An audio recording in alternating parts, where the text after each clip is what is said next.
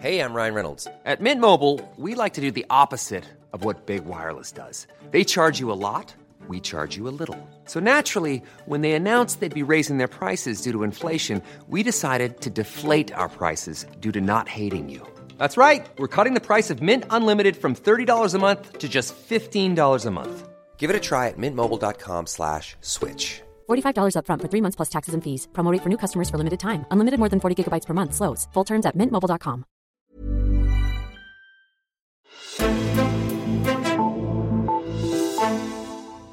Mens der er krig i Ukraine, skal klimakampen i landbruget sættes på pause. Nogenlunde sådan lyder det fra en række af EU's medlemslande. Ukraine og Rusland er nemlig kæmpe eksportører af fødevarer, og det får EU-landene til at frygte en reel fødevarekrise. Men giver det mening at gå på kompromis med klimakampen i krig? Det dykker vi ned i dagens Azure. Jeg hedder Caroline Tranberg. Og til at hjælpe mig med det, har jeg dig i studiet, Andreas Arp. Velkommen til. Mange tak. Fødevareredaktør her på Altinget. Hvis vi lige skal starte fra toppen i den her historie, så handler det jo om, at Ukraine og Rusland er nogle af verdens største eksportører af kornprodukter. Derfor er EU-landene bange for, at der kan opstå en fødevarekrise i store dele af verden. Andreas Arp, er der grund til at frygte sådan en krise her? Man kan sige, at de elementer, der skal til for at udløse en fødevarekrise, sådan stille og roligt begynder at være der. Vi har at gøre med to lande, som du selv nævner, er store eksportører af korn. Ukraine bliver sådan kaldt verdens kornkammer, fordi de har rigtig, rigtig stor produktion af korn som hvede og majs og soja, og det Rusland producerer også meget korn, men producerer blandt andet også kønsgødning, som bruges i landbruget. Så til sammen, bare hvis man tager hvede, så står landene for cirka 30% af eksporten af hvede på verdensplan, så det er ret meget. Så udover det, så er der jo hele det her med energipriserne, som også presser fødevaresektoren, fordi der skal rigtig meget energi til at producere fødevarer generelt. Altså helt konkret er det jo sådan, at det er jo sanktionerne mod Rusland, der sætter den her fødevaresikkerhed i fare, men så er det selvfølgelig også det, at du har den her invasion i Ukraine, der gør, at produktionen lige nu og her, altså den her forårets høst, simpelthen sættes i fare, fordi at for det første landmændene, mange af dem måske endda går i krig, men også fordi, at forsyningslinjerne, både til vands og til lands, er sindssygt usikre. Det skaber usikkerhed om produktionen, og når der så er de her de her prisstigninger oveni, eller som bare bliver forstærket, så er det her, at problemet opstår. Der har allerede været prisstigninger undervejs, før Rusland invaderede Ukraine. Der var der højere priser på fødevarer, så niveauet er højt i forvejen, og når du så tager så stor en del af udbuddet af relativt simple råvarer ud, jamen så øger det bare priserne endnu mere. I Danmark, der kan de her høje kornpriser jo både ramme landmændene, som skal bruge foder til deres køer og svin og andre dyr, men det kan også få prisen til at stige for dig og mig i supermarkederne. Derfor har EU-landene jo foreslået, at man laver sådan nogle lempelser i forhold til nogle af de grønne tiltag, man ellers har lavet på landbrugsområdet.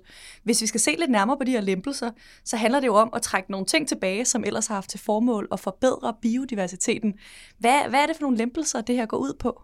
Ja, altså tanken bag de her forslag, som så begynder at cirkulere i EU, det er ikke fordi, det er noget officielt, det EU har spillet ud med, men det begynder sådan at cirkulere lidt. Det er i bund og grund, at lige nu kan der være et akut behov for at øge fødevareproduktionen, apropos det, jeg sagde før, at du tager så stor en del af råvarer ud, og fordi situationen omkring den kommende produktion er så usikker.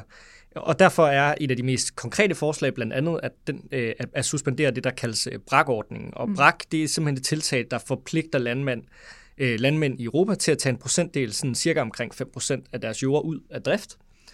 Og det skal gøres af hensyn til miljøet, biodiversitet, klima. Og det skal de så gøre, hvis de vil have samme mængde støtte.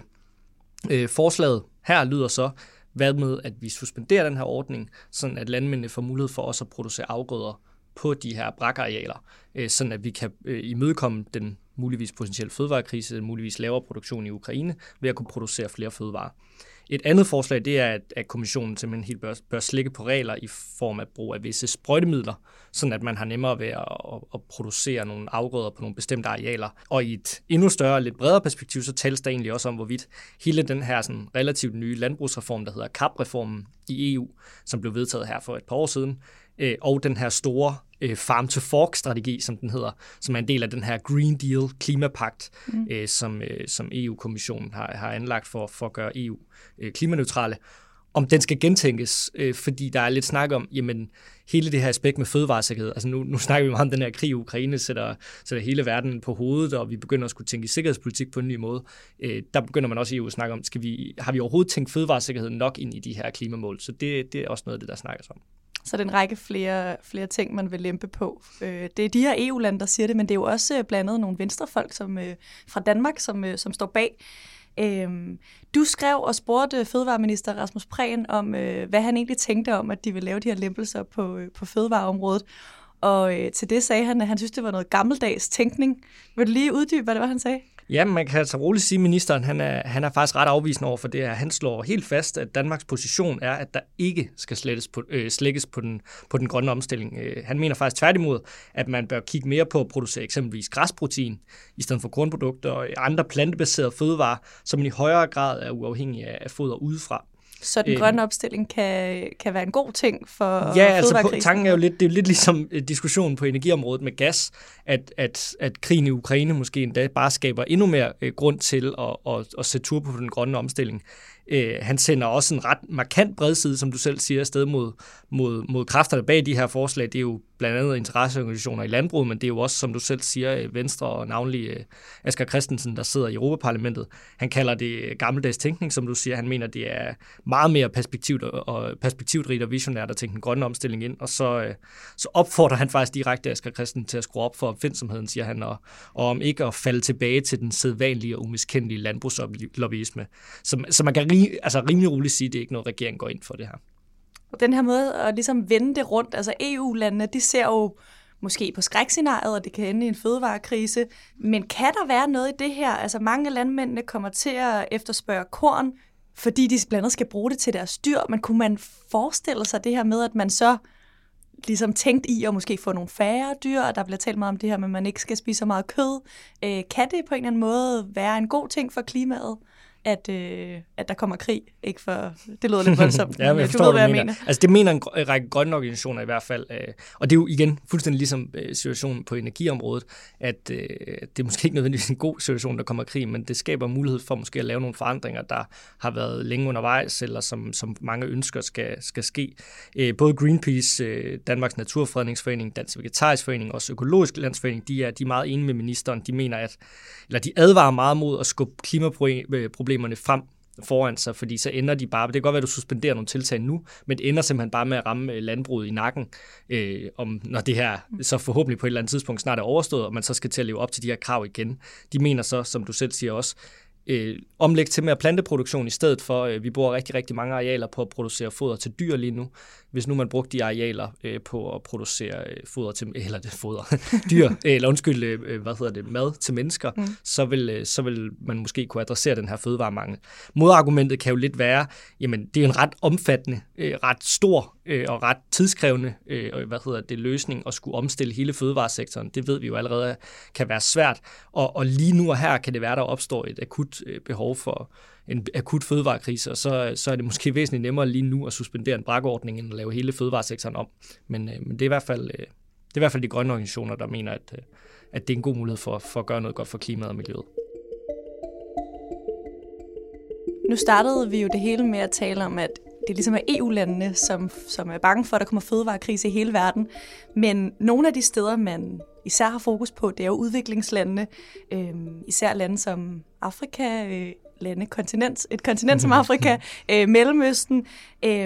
Hvordan er det, man frygter den her fødevarekrise kan påvirke udviklingslandene? Det er faktisk særligt udviklingslande i de her områder, Afrika, Mellemøsten, Asien, der står til at blive rigtig hårdt ramt.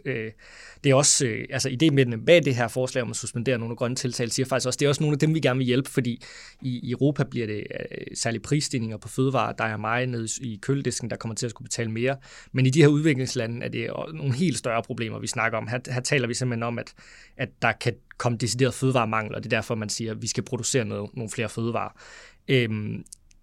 for de her lande, så er der flere udviklings- og nødhjælpsorganisationer, der ligesom påpeger, der er lidt tale om den perfekte storm. Altså mange af de her lande døjer stadig med store økonomiske problemer efter corona, og derfor skal der ikke så mange prisstigninger til, før at de her lande simpelthen ikke har råd til at betale fødevarer, når priserne stiger på råvarer som korn og mel og så videre, jamen så får de svært ved at købe fødevarer ind.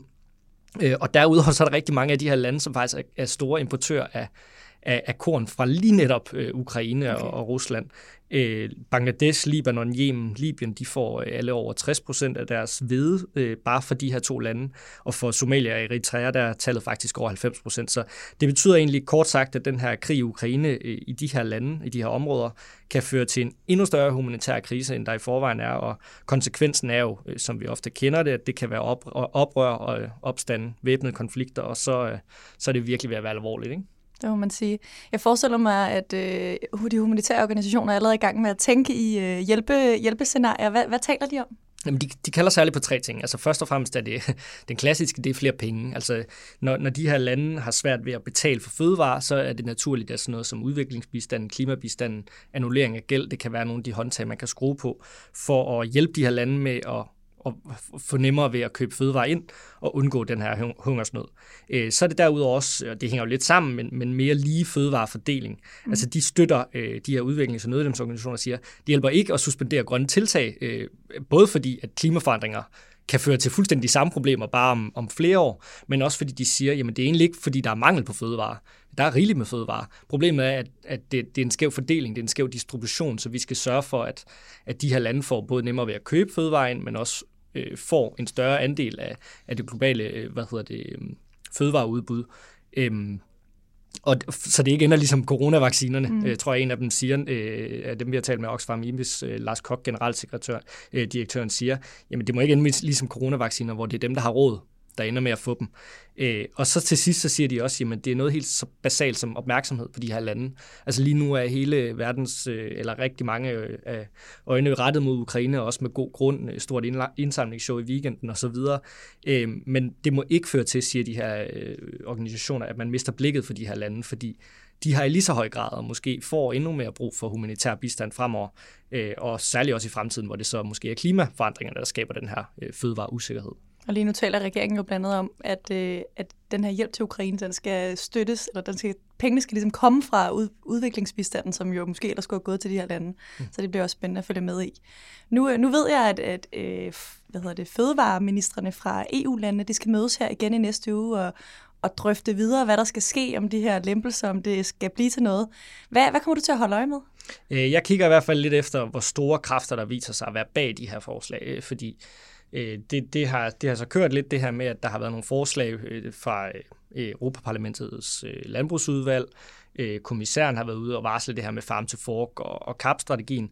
Og så er det faktisk Frankrigs landbrugsminister, der har sagt, at der er flere EU-lande, der går ind for at suspendere den her brakordning. Og der er jeg lidt spændt på, fordi Frankrig er en ret stor spiller i hele EU-samarbejdet, så de har nok en ret tungt vejende rolle at spille, hvis der skal træffes en beslutning. Omvendt er der også snart fransk præsidentvalg. Og Emmanuel Macron ved vi fik ikke et lige så godt valg i landdistrikterne sidste gang, og det er der noget, der tyder på, at han måske ønsker at gøre op med, og derfor kunne det jo også være lidt et stunt at gå ud og sige, at landmændene i Frankrig, fordi Frankrig har en rigtig stor landbrugssektor, skal have nemmere, eller skal have suspenderet nogle grønne tiltag, så de kan producere mere. Så er der store kræfter bag det her? Er det tidlig valgkamp, og kommer Danmark i så fald til at være mindretal, hvis der er mange kræfter bag det her? Det glæder mig til at følge, og så også sådan helt generelt. Er der andre forslag til, hvad man kan gøre ved den her potentielle fødevarekrise? Fordi jamen, noget af det handler måske også bare om at undgå, at den kommer. Men egentlig også, jamen, nu har vi snakket udviklingslande. Er det noget, de kommer til at adressere? Fordi det kan jo også ende med at ramme Europa på et tidspunkt i form af flygtningestrømme osv. Så det glæder mig til at følge med i. Dermed kom vi næsten hele verden rundt. Tak fordi du var med i dag, Andreas Arp. Jamen selv tak. Vores fødevareredaktør her på Altinget. Og også tak til dig, der lyttede med til denne her udsendelse. Hvis du vil læse mere om EU's overvejelser om blandt andet at lempe på grønne tiltag i landbruget, så kan du gøre det inde på altinget.dk. Jeg hedder Caroline Tranberg, og vi lyttes ved.